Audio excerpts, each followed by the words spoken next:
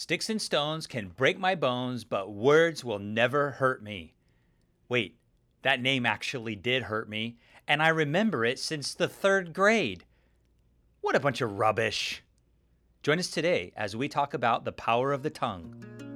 Plant a seed in my soul, water me, let it grow, strengthen me from above, staying rooted in your love. Plant a seed. Well, hey there, high school students. Welcome back to our Grounded podcast. Today we're going to talk about the tongue. This is a very controversial subject because a lot of people really don't think that words have all that much power. There's a lot of people that practice lying. There's a lot of people that practice name calling. And I've even heard recently that the Bible doesn't say it's wrong to cuss. So I thought we would just take a moment to read the Bible and find out for ourselves what it actually says about our words. Do our words have power? I mean, can I actually hurt somebody with my words? Of course, most of you listening already know the answer to this. The answer is absolutely yes. I started out telling a little rhyme, sticks and stones will break my bones, but words will never hurt me. That's like a little thing that we say when we're little in order to try to maybe deflect words that are hurtful and harmful. But in reality, you can't really deflect them. I mean, once a word is said or a name is called, it's done its damage. And the only way to undo that is to ask for forgiveness, to acknowledge that that word was harmful and to ask for forgiveness. So let's look at a couple of verses. I've got the computer open here. I've already pulled out a few verses that I wanted to cover. So let's start with Ephesians chapter 4, looking at verse 29. It says in Ephesians 4, verse 29, let no corrupt word proceed out of your mouth, but, listen, what is good for necessary edification, that it may impart grace to its hearers. So here Paul is writing, and he's telling us, let no corrupt word proceed out of our mouths. Now, the word corrupt means rotten, foul, or unfit. So let me ask a question. Can the F-bomb, can another profane language or use of a word, can that bring edification? The word edification means to build up, to build someone up. Can a word like the F word, can that build somebody up? The answer is no. It's a word that when you hear it, it's shocking and tears you down.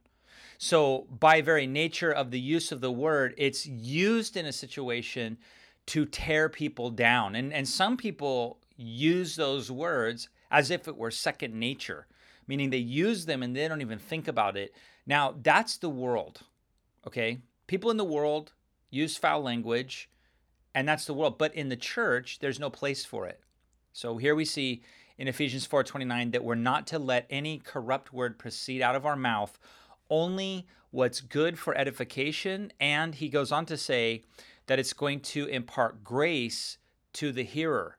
And that's meaning it's going to be build up or bless or benefit in some way. So let's use those words, build up, bless, or benefit. Okay, so let's look at Colossians 3:8. Colossians 3:8 says, but now you yourselves are to put off all these. Okay, now he gives a list. Anger, wrath, malice, blasphemy, and then look at this one, filthy language out of your mouth. We're to put it off. We're not to use foul language any longer. I don't know what else you could think that this means and say, oh, the Bible doesn't directly address cussing, for example. It actually does directly address cussing and so much more. Yes, this is vague. No, I shouldn't say vague. That's not the word I meant to use. Broad. How's that? It's broad in its description. Anything that's filthy language. And that word filthy is not, by the way, it's not the same Greek word for the word corrupt. This word filthy means abusive, dirty, or vile. So these are words that tear people down, leave people distraught. They inflict pain and hurt. And so they're described as such. That can be a string of words that maybe there's no cussing in. It's calling someone a name or putting someone down, saying someone's ugly, for example, or something like that. So those are words that tear people down. Now, turn to Proverbs chapter 12, verse 18. That's Proverbs 12, verse 18. Listen to this. Here Solomon says, there is one who speaks like the piercings of a sword. That doesn't sound good, right? But the tongue of the wise promotes health. So there's a contrast here. One that speaks like the piercings of a sword. Well, what happens if you're walking down the street, someone runs up and starts stabbing you with a sword? Are they going to bring health to you or death? This is the example, right? So these piercings of a sword, they're hurting, they're cutting, they're tearing someone down, they're tearing someone apart. But the tongue of the wise promotes health, meaning someone who uses their words rightly brings health. It brings blessing. The truthful lip, he goes on to say, shall be established forever, but a lying tongue is but for a moment. Okay, because lying, calling someone names, using cuss words, these all have something in common, and that is that they all tear people down. When you lie, you're not telling the truth, and so when you lie, you're tearing people down. You're tearing down your own moral character when you lie. You're tearing down the ability for someone to trust you when you lie. And so it's important that we understand a truthful lip will be established forever, but a lie or a lying tongue is but for a moment. Listen to what he says in Proverbs chapter 15, verse 4. Proverbs 15, verse 4. He says, a wholesome tongue is a tree of life, but perverseness in it breaks the spirit. Wow. Perverseness in it. The Bible also talks about coarse jesting. That's talking about or retelling dirty jokes, sexual jokes, all that sort of stuff. And so as believers, our words are supposed to build up, benefit, and bless others. Now, there are times where it's not going to seem like that. So for example, when you're telling someone the gospel and you're telling them that they're a sinner and they need to repent of their sins, that is not making them feel good about themselves. Most people don't want to recognize the fact that they're a sinner, and that's an affront to them. But that word is true, and I think that it should always be presented in a loving manner. But when you do, the truth is what's piercing like a sword, not the words themselves because they're negative, but the words because they're truth, and the Holy Spirit is bringing the conviction from God's word. It's piercing their soul to ultimately bring health. You have to understand the difference. So it's ultimately going to present or provide health in them. If they become born again, they're going to go to heaven. So see the difference. Now turn to James chapter 3, and let's read James chapter 3 because he talks about the tongue, and he uses some examples. So we'll pick up in verse 4 here, okay, just to save a little bit of time. He says, look at ships, although they are so large and are driven by fierce winds, they're turned by a very small rudder wherever the pilot desires. Even so, the tongue is a little member and boasts great things. Listen to this. See how great a forest a little fire kindles. Think about that for a second. All it takes to burn thousands of acres of forest is one little spark. Think if you light one match, it doesn't even last that long before it goes out, right? But if you take that match in the right circumstances, it can light a forest on fire. Just that little tiny flame. So what's James getting across here? He's getting across the power of the tongue. The tongue can be used to build up, bless, or benefit, or tear down and destroy. And we don't want to do anything as Christians also that would reflect the nature of Satan. Satan, the Bible says, is the accuser of the brethren. Jesus said he is the father of all lies. So think about the destruction that Satan brings through the tongue. So we want to make sure as believers that our tongue promotes health and builds people up. So gossip tears people down. Lying tears people down. Calling people names, that tears them down. It's just sad to me sometimes to hear people call themselves Christians and their tongue is out of control. That's James' whole point here. And so he goes through this and he even gets to the point where he says that the tongue is so set among the members that it defiles the whole body and sets on fire the course of nature and is set on fire by hell. That's pretty gnarly. And then he goes on to say in verse 9, with our tongue we bless God, right? And curse men. And he says, my brethren,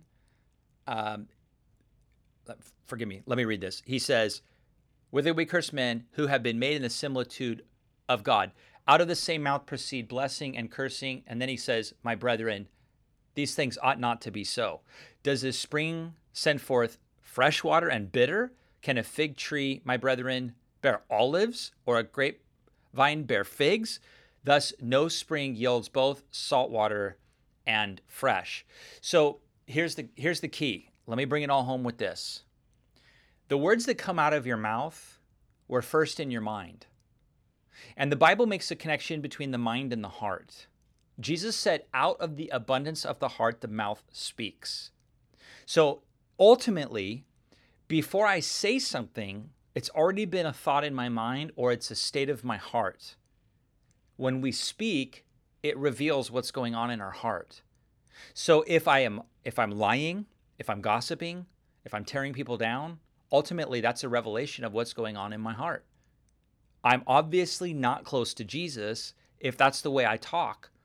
So I want to encourage you and challenge you.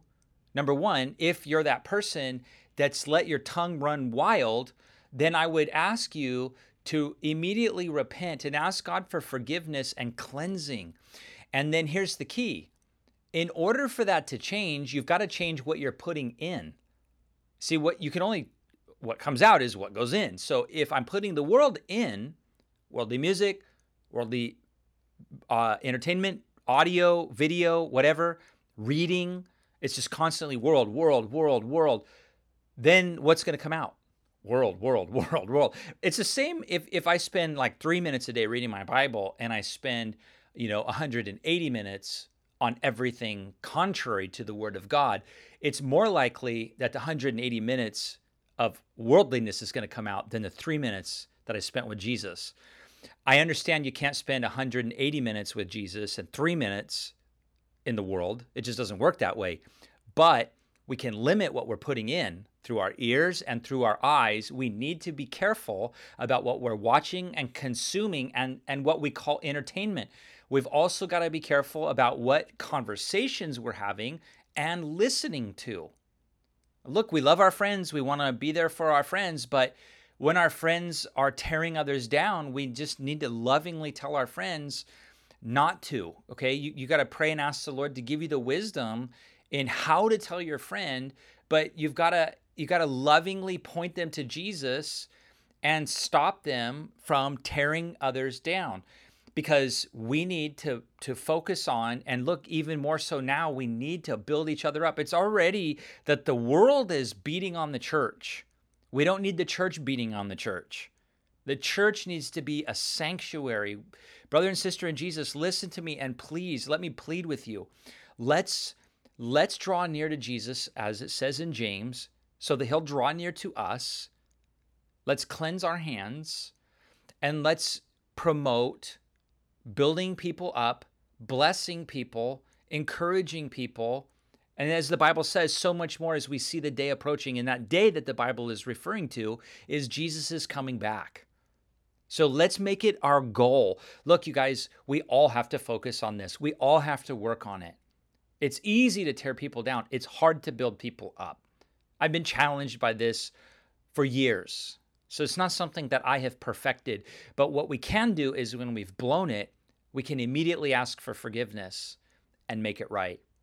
So let's make sure that our words are promoting health, building others up, and benefiting others so that we can impart grace to the hearers Whoever is hearing us speak, let's practice that. And listen, if you've been torn down, if you've been beat up by others' words, I just want you to know that that's not the way that God looks at you. When God looks at you, he loves you. He sees who you truly are. And by the way, this physical outward appearance isn't the real you. So I know that it's so hard because our world focuses so much on the external. And if you don't fit the mold, you don't quite fit in. And I just want you to know that that's not true in the body of Christ. At least it shouldn't be. And I know that that's so hard in the high school time of life when that's what so much of the focus is on. What brand shoes you wear, what kind of shirt you wear, what music are you listening to? Do you have white AirPods, or do you have an iPhone? Do you have an Android? Do you have the latest, coolest, whatever it is? That's the focus of the world. But listen, the church should be a different place for people that look like doesn't matter what, or sound like it doesn't matter what. The church should be a place for people to come in and find refuge and be able to draw near to Jesus. And if they don't know him, it should be a place where they can come to know him. Because when they walk in, we didn't look at them and say, whoa, look at you, you're this, that, or the other. But because we said, we're glad you're here. We're glad you're here. Why don't you join with me in making a change in each of our lives personally? And I'll tell you what, I can only start with me. You can only start with you. So I'm going to pray. And if you want to just pray along with me and agree with this prayer, then do so. And if you don't, just go ahead and turn off the podcast right now. But let's pray. Father, I just pray for all those listening right now. Lord, that your word would have had an effect on our hearts and our minds.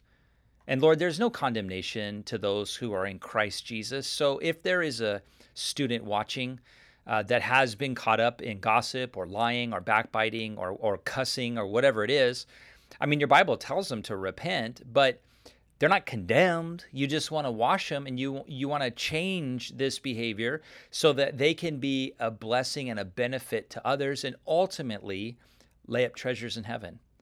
Father, I pray that you would forgive me of how I maybe speak shortly with people at times, or maybe don't communicate well enough, or come across maybe in an unloving way. Maybe there's not enough grace in my speech.